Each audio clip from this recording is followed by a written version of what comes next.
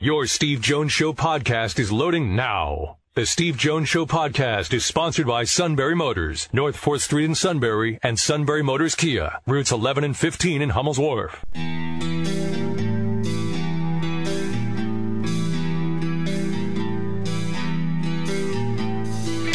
Sports talk where your voice counts. This is the Steve Jones Show on News Radio 1070 WKOK. Now from the Sunbury Motors Studio, here's Steve Jones.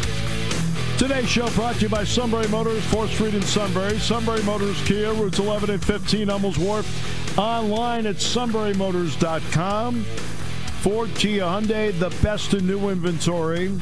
Great pre-owned inventory with the Sunbury Motors guarantee and a fabulous service department where they need more technicians than ever.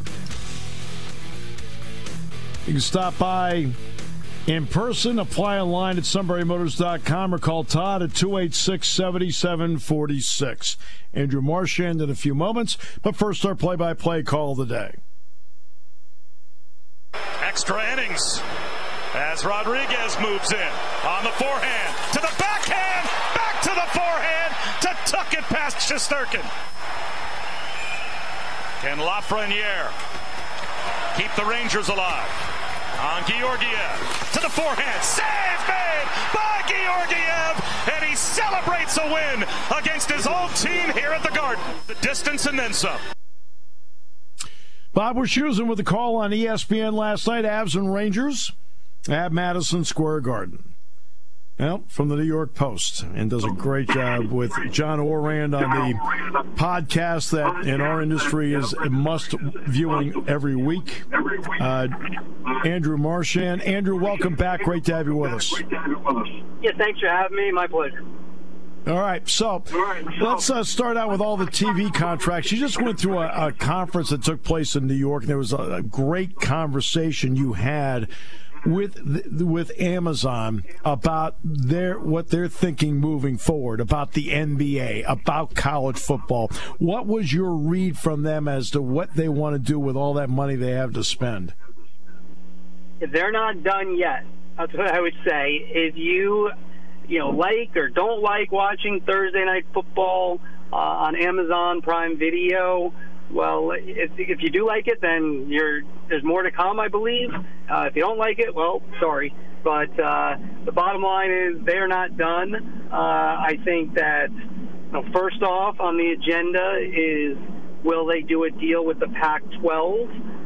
Right now there's two conferences that are still out there who are looking for extensions or new contracts, and that's the Big 12 and the Pac-12. The Big 12, I think, is going to stay with ESPN and Fox. And then the Pac-12, if I'm predicting, I think goes to ESPN and Amazon most likely. So they'll be doing that. And then the NBA is just around the corner, and their deals are up in 3 years. I do think there'll be a digital player, meaning, Amazon and Apple, I think, will be involved in national deals. I think Amazon very well could have some sort of package, either a game of the week, perhaps long-term some playoffs, but they're not done yet. I think that's where their focus is going to be. They believe that the NFL is working very well for them. It's hard to know without seeing their books, how that makes sense. Exactly, but I think in terms of publicly, it does really look like they've hit a home run so far with the NFL. All right, so let's get to the Big 12 for a moment, because in the Big 12, they'll lose Oklahoma, Texas. They're going to gain Houston, Cincinnati, UCF, BYU. If I recall their contract correctly, the last year or two of that contract, they're right in that 40 to 43 million per school range. Can they achieve that in a new contract, or will they have to take a slight haircut? Yeah, there's different numbers out there. I think that number's a little high. I think they're closer to 30. And also there's all different types of rights. And, of course, these conferences all puff themselves up, putting all of them in. So it's hard to say exactly, but I think that's a little high.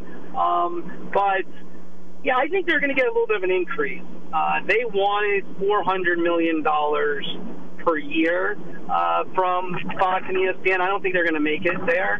From what I'm told, I think it's around $350 million right now in terms of negotiation per year. That's without Texas and Oklahoma, and with the new teams that will be added shortly. And so when you add that together, that's when you're losing two of your top viewing teams in Texas and Oklahoma, that's a pretty good deal. And I think they want to get out in front of the Pac-12 to make the possibility of expansion, out there where teams and universities would know if they were to leave the Pac-12, for example, this is what you would get if you come to the Big 12. And if the Pac-12, which I think is going a little bit slower, doesn't have a deal yet, maybe that entices some teams. Right, so let's get to that part, because I think you pointed out in one of your columns, and I think with John as well, that they were far apart with ESPN and with Fox. I don't even know if Fox even bid.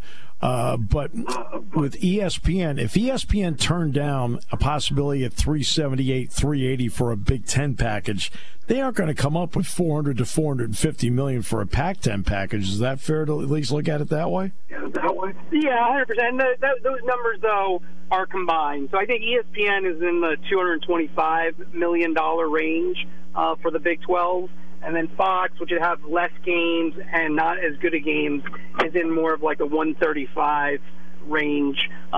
So you add it up, that's 250, 260.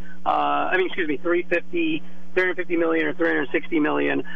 Here's the fear for the Pac-12. If the Big 12 jumps in front of you, then and has a deal with ESPN, you already have, if you're the Pac-12, bad blood with Fox. Not on Fox's side, more on the Pac-12 side, because Fox is looked upon as being instrumental in terms of UCLA and USC bolting the Pac-12 for the Big Ten. So you have that factor. I'm not saying a deal couldn't be done, but first off, Fox is not going to break the bank for the Pac-12. Secondly, the Pac-12 is probably not in a rush to do a deal and help out Fox Sports at the moment after they just helped take two of their biggest schools. So that's one. ESPN, they have a deal with the Big 12. That gives them some leverage. They don't need the Pac-12 at that point. So do I think they'll offer similar money? Would they want the Pac-12? I think they would. But they also could just sit there and say, all right, well, we're just going to play hardball and let the Big 12, get an Oregon or some other Arizona State, if they were to want to leave, and just do a deal that way, which might cost them less money, because this is business at the end of the day. There's no friends. This is business. And then Amazon, yes, they have deep pockets, but they have not shown a willingness, besides the NFL, to just overpay. Right? So the Big Ten, at the end of the day, they end up, I think, offering more, and the Big Ten, went with NBC for that nighttime package, which probably appeals to boosters, I would think, and I personally think it's a better play. I think you want to be on broadcast if you can with NBC, Fox, and CBS, and I think Amazon Prime works for the NFL, but I don't think it works when you're the fourth or fifth, as well if you're the fourth or fifth conference.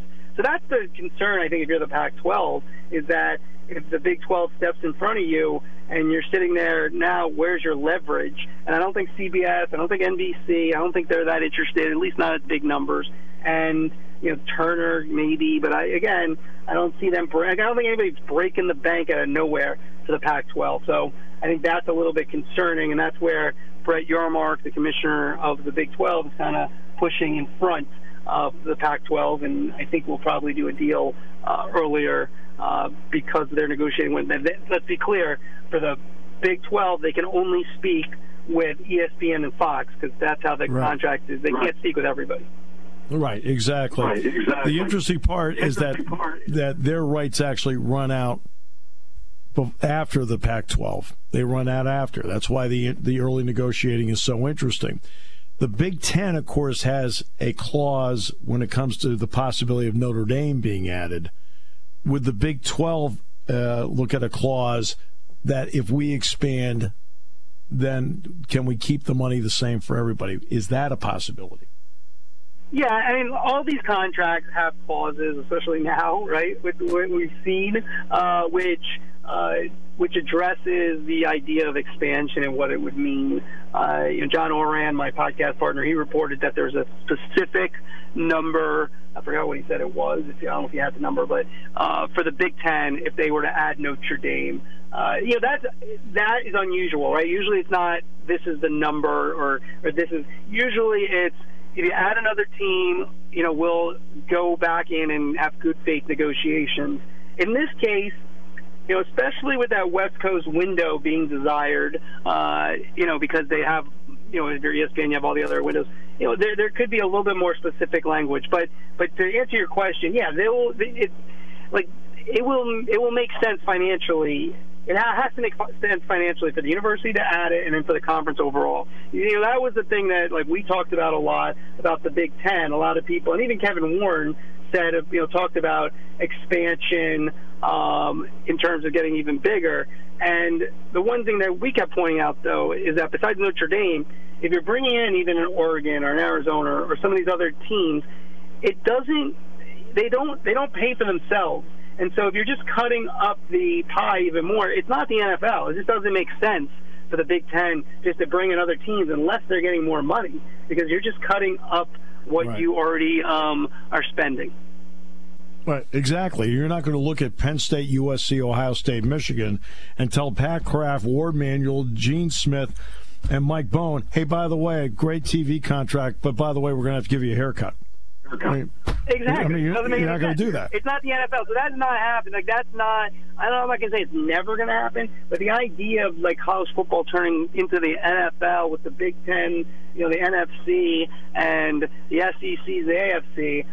Again, there's a lot going on with NIL. A lot of things are going on, so I'm not going to say never, but it just doesn't make sense, especially because different universities are valued differently by TV networks because there's more people watching when Penn State plays as opposed to Rutgers, so they're worth more. Right, no question. So let's get to the NBA part of it. That contract's coming up. TNT just renewed the contracts of their studio and Charles Barkley for 10, as you wrote. The others are other years. TNT obviously needs the contract. ESPN feels they need the contract. How do you envision that playing out? Yeah, I would say, again, this is just prediction because we're 3 years away and nobody knows what's going to happen, including the NBA. But I would say ESPN and Turner both retain their packages, but maybe in fewer games. The big problem for the NBA right now is the regular season's devalued. Stars don't play. The games aren't that important in terms of playoff seeding. The top teams basically make the playoffs, and there's not really that much intrigue into that. And so these, a Friday night game, it's not an exhibition. I don't want to, disrespect it that much, but they don't mean that much. So that's an issue, and I think Turner already has kind of a smaller package, so that theirs kind of can't really change too much. They do basically Thursdays and Tuesdays, but not the whole season. And they have more exclusivity than ESPN.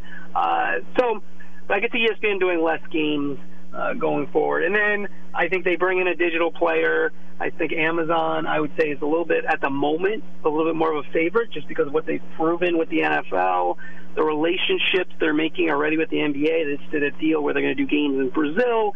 And these deals come down to two things. Number one, money. Number two, relationships. And, you put those two together, and that's how you end up getting these big contracts and making these things happen. And so I think that that's how I foresee it. The one thing to watch is very interesting is that the regional sports networks, something's going to come to a head in the next couple of years because Sinclair, which owns most of these networks, they are probably heading towards bankruptcy. I don't know, in Philly, I guess you guys are Comcast, near you. But the bottom line is that business is changing. And so I do think the NBA is considering bringing, everything in-house and maybe trying to be direct-to-consumer and try to sell games that way, probably in conjunction with cable, whatever cable becomes. But I do think that is going to become a reality. Not definitely, but there's a pretty good chance that becomes a reality by the next contract. And one final question, it deals with Apple Plus. We've talked a lot about Amazon here, Andrew, but what about Apple Plus? They have MLS, they have the Friday night package, for Major League Baseball. Do they have any plans to do anything else beyond what they're doing? Good question. I think that they're going to get Sunday Ticket, which is the package of games that currently is on DirecTV. The only way you can get it right now is through DirecTV, where you can watch any game that you want. So if you're a Steeler fan living in New York, you can watch the Steelers. If you're a San Francisco 49er fan living where you are, you can watch the 49ers all the time. That is likely going to Apple. They've been negotiating for a while. Apple's in the lead. Both the NFL and Apple are both very arrogant. So I think they're staring at each other, trying to get the deal, perfectly situated. So that's why it's taking so long. But I do expect that to happen. So you look at their portfolio, that's going to cost billions per year for Apple. That's a huge investment. The baseball was, $30 to $100 million. It wasn't a big investment for Apple. I don't think it was too successful. I'm not sure if that's going to scare them off from doing live games and producing them. And they didn't really produce them, but to air them, that deal didn't make much sense. MLS is interesting. Now, that's what they really want to do. They want to sell subscriptions. That's what they feel like they're best at. I don't know. They are very good at it, but that's because they have us all on their phones. There are a lot of us on their phones, and so we don't have a choice. I think sports is a little bit different of an animal. Like, do I think the idea of subscription, because that's kind of like what I was talking about with like the regional sports networks devolving or at least becoming less important, that's what the NBA could do, but that could work. I'm a soccer guy. MLS, I'm not sure it works.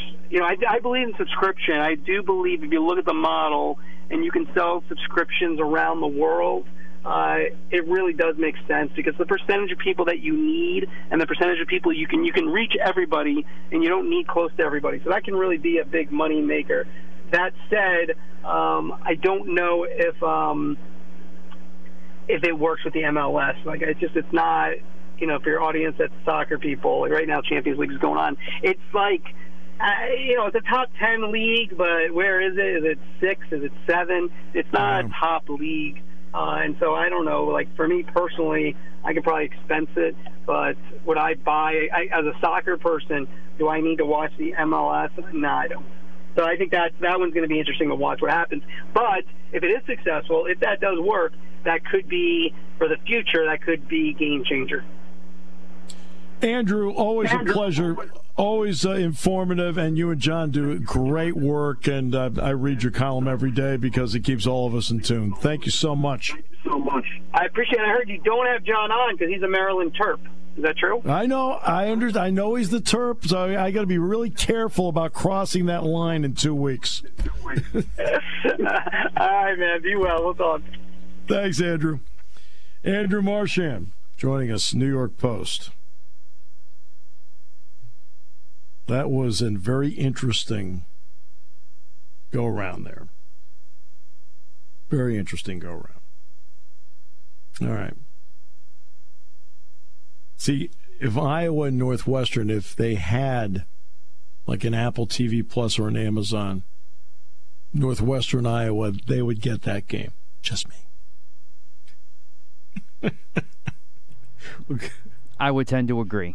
It's just my opinion. What time you want to put it on? I don't know, 5 a.m. would be good. What are you thinking? All right. We'll come back with more in a moment on News Radio 1070 WKOK.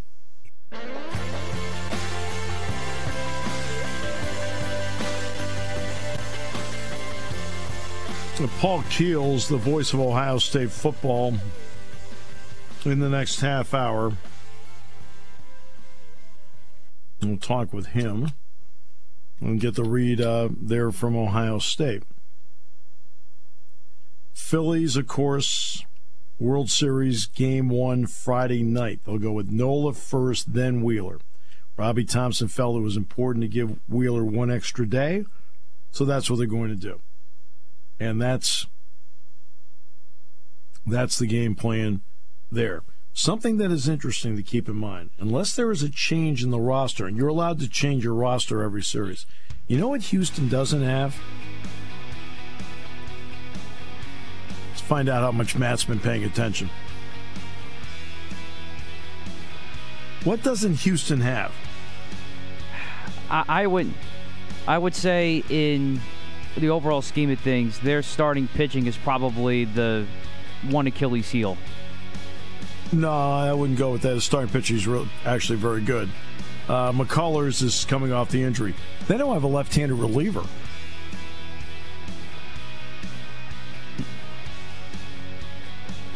Last I checked, Harper and Schwarber. That is interesting, right? Yeah. So you don't think I pay attention to the games? No, I know you do. I mean, you don't think I watch. You just think I do this show and I guess.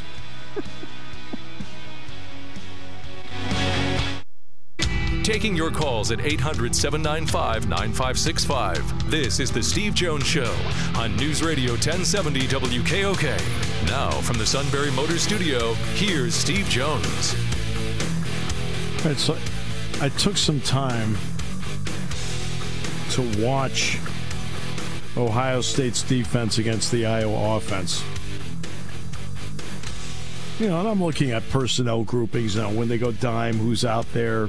When they go with a three-man front, who's the nose tackle, who's the defensive end package they like to use. I mean, that's why I'm watching it, to go with other things. But I will say this. It's against the Iowa offense. I think I should be paid extra to see this. No, I'm just kidding. Yeah. Brutal. Wow. Brutal. I haven't felt that way about watching something since I watched the suit take acting lessons. Get the lingerie on the deck. Call the janitor. We do have some very nice breaking news, Steve Jones. What's that? The Eagles have acquired Robert Quinn from the Bears for a 4th-round pick. Good move, Howie Roseman. Oh, yeah. You, sir, are my hero. Boom. Yeah, but I'm watching Iowa, Ohio State offense versus defense. It's kind of hard for me to be excited about anything right now. Very true. I'll give you that one. The 4th-round pick, it's actually it's a little higher pick than usual. Interesting. Hey, the Eagles are going for it. They know they have something special. They're going for it. That's great. A World Series starts on Friday. Aaron Nola, Justin Verlander. I like the starting rotations for both teams. Now, when they get to 4, McCullers probably has McCullers is only making his 10th start when they get to 4. McCullers usually is pretty good in the postseason, but again, you're coming off Tommy John. It's only your 10th start. Can they get 5 out of him? Meanwhile, the Phillies are in that 4th starter spot. But all right, so the World Series starts on Friday. Now we got Chris Wheeler on the show on Friday. Let's bring in the play-by-play voice of Ohio State, the great one, Paul Keel. Sir, welcome. So, quite a football team you got there. A little bit. C.J. Stroud is a guy that is a redshirt sophomore. You've seen him now develop. What have you seen in his development that has allowed this offense to run with the efficiency it has run with? Well, Steve, the real difference with C.J. this year is the fact that you're noticing him being a little more mobile, not mobile as far as running and advancing the ball upfield, but running to keep plays alive, moving laterally, left to right, right to left, to keep a play open and allow a receiver get open. And the other parts you would expect as a young man gets older, too. A little more comfortable with things, a little more assertive as a leader, but, also maybe the best thing you can say about C.J. Stroud, I think it was a few weeks ago, and they beat Rutgers, and he threw only 2 touchdown passes, and people thought, oh, God, it wasn't a good game for C.J. Stroud. He's all about winning, whether he throws 2, whether he throws none. I think also, Steve, we've seen in the last couple of games, he threw a pick 6 against Michigan State. Very next drive comes back and leads a touchdown drive. Last week he gets knocked over by Joe Evans of Iowa fumbles the ball. Evans picks it up, runs it in for a defensive score, brings him right back to take him down the field. So all of the kind of things you would expect a young quarterback to continue to grow with. Jackson Smith-Njigba had, 347 in the Rose Bowl, some insane number like that, and was terrific against Penn State. We know he's been banged up. What have you seen from the others in the group? Abuka, Harrison, who really was great in the Rose Bowl, Julian Fleming. What have you seen from that? And also Cade Stover. That they really haven't missed Jackson as much as they'd love to have him out there. But, and really the guy that made the big splash the very first week was a fifth-year former walk-on, Xavier Johnson, who caught the go-ahead touchdown against Notre Dame. What they've done, Steve, as you would expect, they've presented a number of different threats that a defense all has to be aware of. You mentioned Emeka Egbuka, Marvin Harrison. The guy that's come on as of late, Julian Fleming. Yeah. He missed the first 2 games, but ever since then he's caught a TD in every game. Cade Stover at tight end. Mitch Rossi, who's used as like a fullback / tight end. G. Scott, who's also a tight end threat. So it's been a combination of all of those guys. As much as they would love to have Jackson Smith-Njigba there, and who wouldn't, they've not missed a beat offensively without him. So Travion Henderson, we know what kind of dynamic running back he can be, and he's been banged up as well.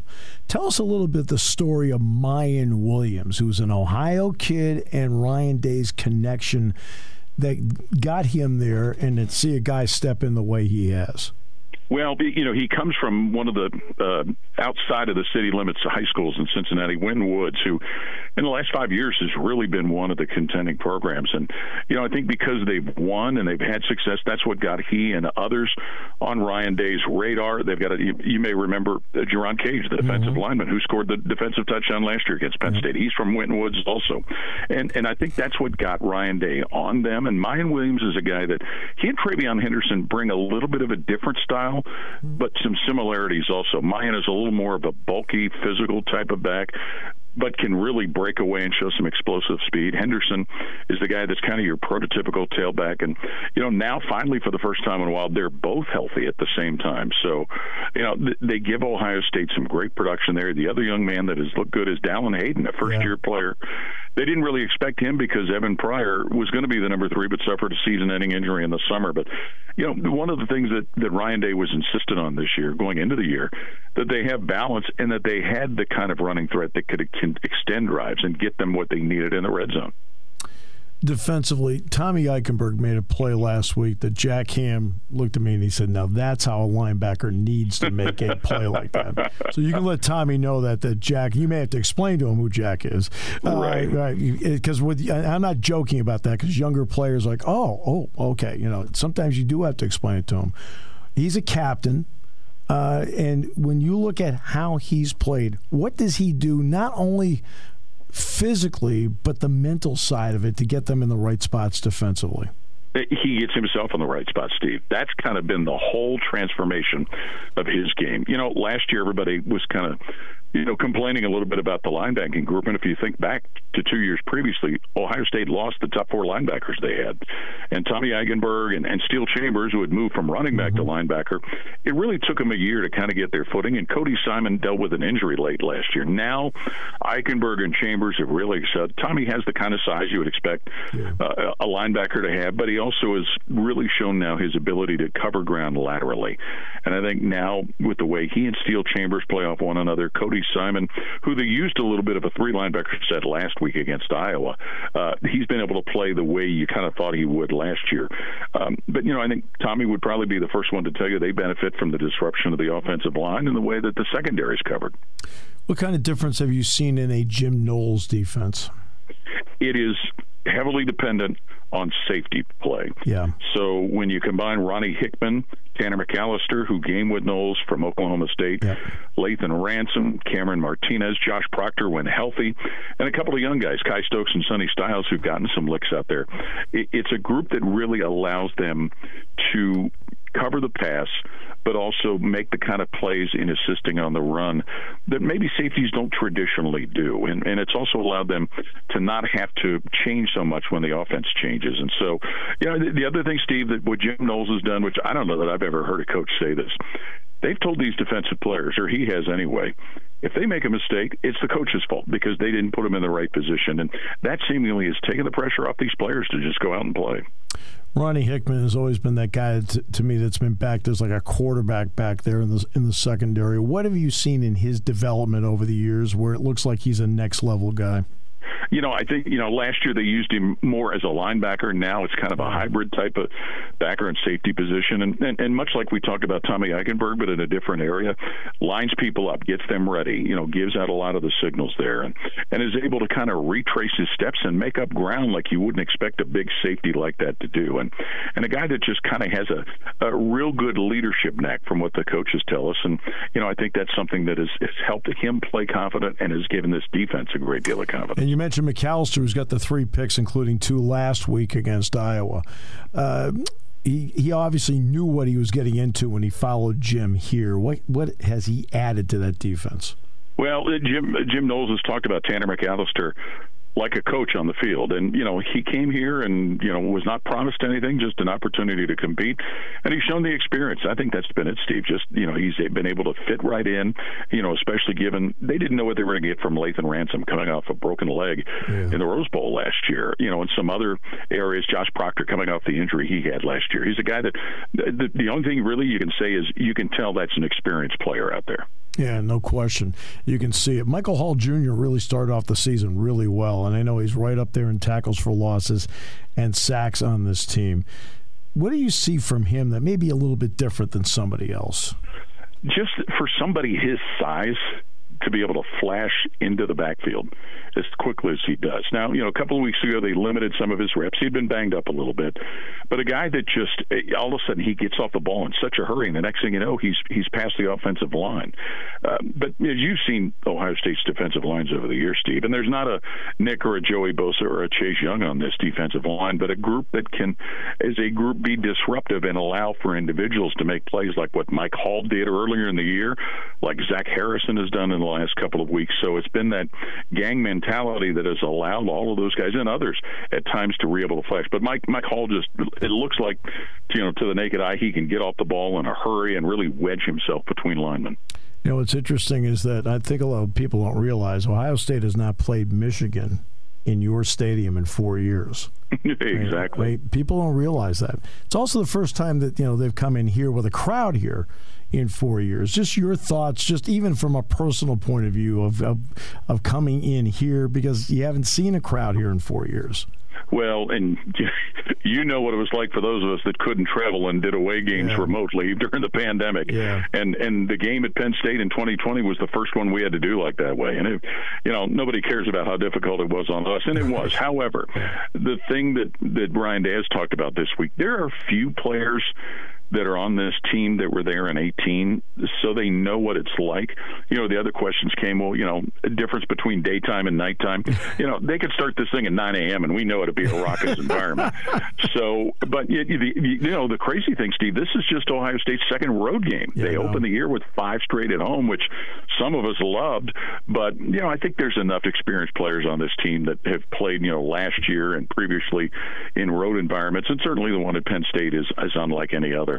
But, they know, and I think that's where the leadership of people like Eichenberg and Stroud and so many others, Tanner McAllister, who you mentioned, that's going to be important for this team going in there. I have to ask you about Ryan Day, because everyone knows what Jim Tressel did. Everyone knows what Urban Meyer did. Ryan Day's come in, and the beat has continued there. Why? I think because outstanding recruiter, number one. Outstanding quarterbacks coach, which was what he was brought in to do when he was hired as an assistant. I think he's made some good hires on his staff. He's made some tough decisions after last year to let go some guys that had been part of this program for a while, but changes obviously needed to be made, especially on the defensive side. And, I think he's just consistent, and not that it counts for anything in a win or a loss column. He's such a darn good guy. He makes our job a lot easier. Yep. He's great with fans when he has to be around him. I think in 2018, when he had the 3 games where he was the acting head coach, I think that's where Ohio State and a lot of people realize this is a guy that's got a future as a head coach, and it's very fortunate for Ohio State that it worked out that he was able to be the next head coach here. Yeah, and again, people don't care about our jobs and what we do, and I understand that. But I remember when he got the job, because, I mean, you know how, to be honest with you, it's been great for me with Joe, with Bill, with James. I mean, I've really had it, like, pretty easy. It sounded right away, with all due respect to anybody else, okay, that right away he understood, like, that he opened the door for you guys.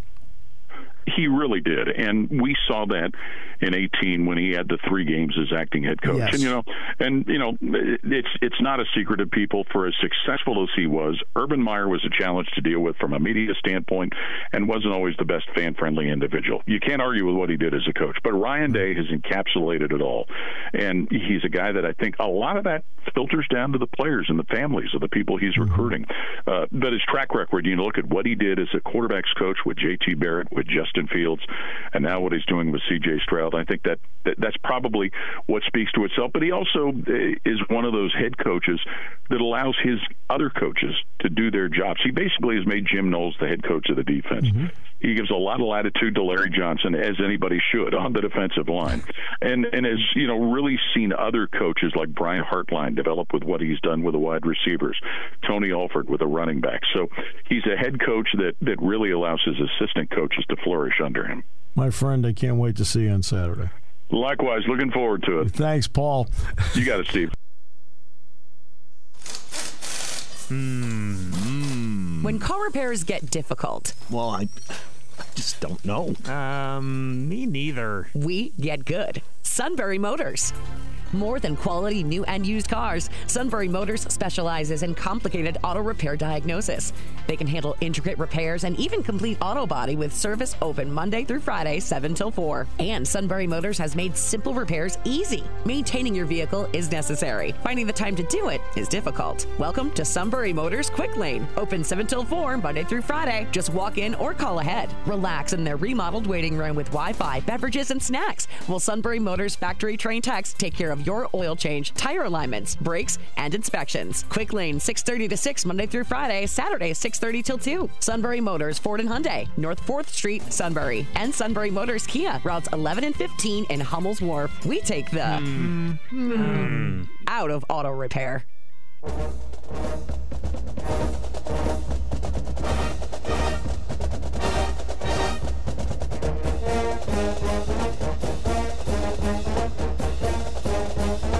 All right, great to be with you on the show today. Sponsored by our good friends at Sunbury Motors, 4th Street in Sunbury, Sunbury Motors Kia, routes 11 and 15, Hummel's Wharf, online, sunburymotors.com.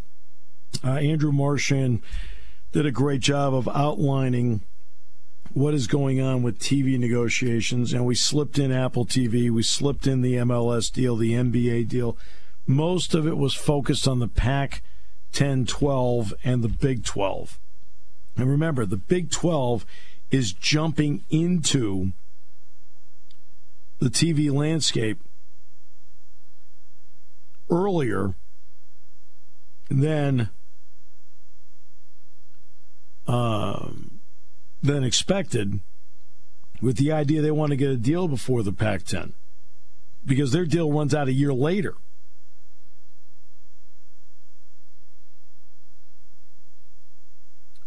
So,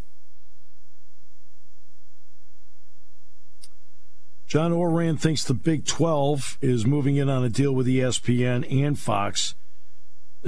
Andrew said they think it's in the $350 million range. He thinks ESPN and Amazon end up with the Pac-12.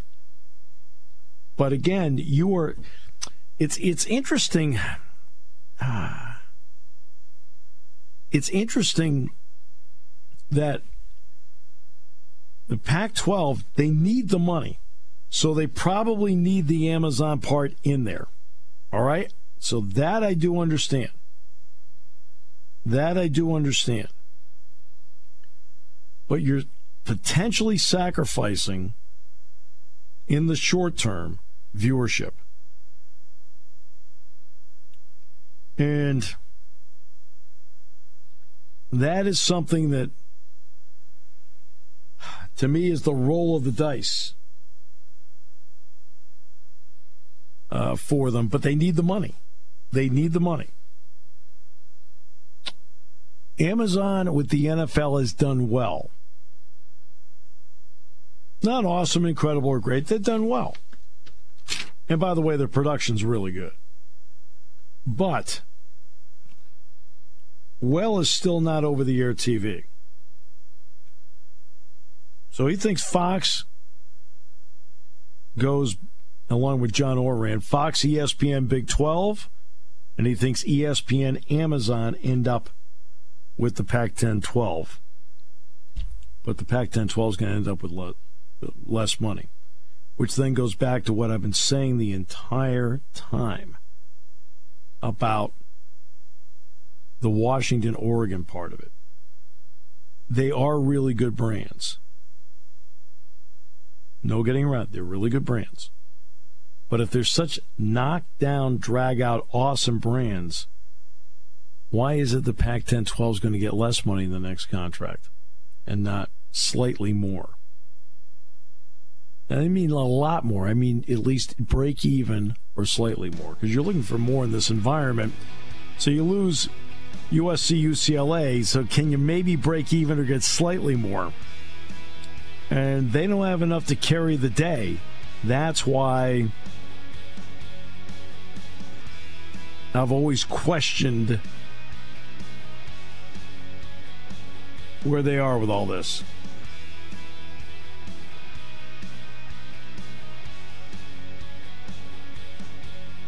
There's been a lot of reasons why. One of them is organization.